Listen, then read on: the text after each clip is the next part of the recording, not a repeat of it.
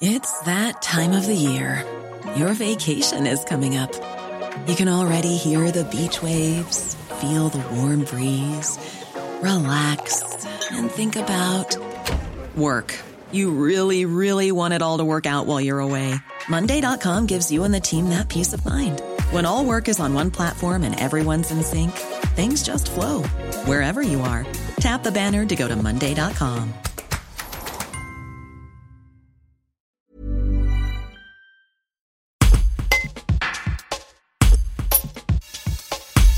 L'émission Faut pas rêver de France 3 diffuse ce mercredi 31 mars un épisode entièrement consacré à la Drôme.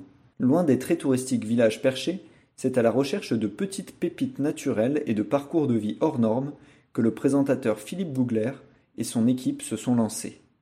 Un reportage de Jérémy Perroux.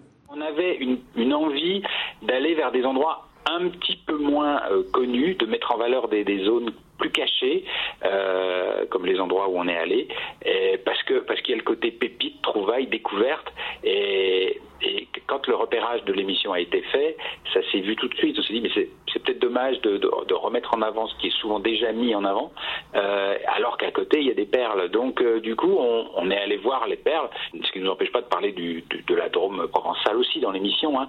Mais voilà, on avait envie d'aller gratter un petit peu là où parfois on gratte moins.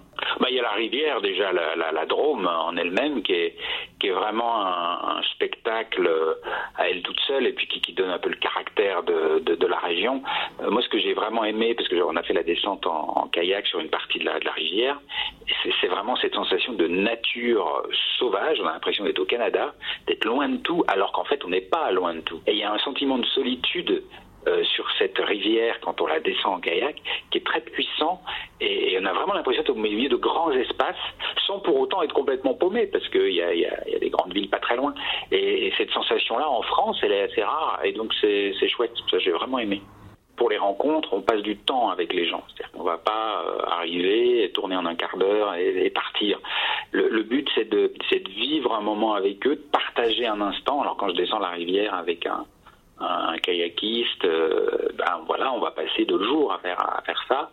Donc il se crée forcément un lien particulier avec les gens qu'on rencontre, mais il n'y a pas qu'avec la descente de la rivière qu'on a passé 2 jours. Dans les reportages également, on passe beaucoup de temps.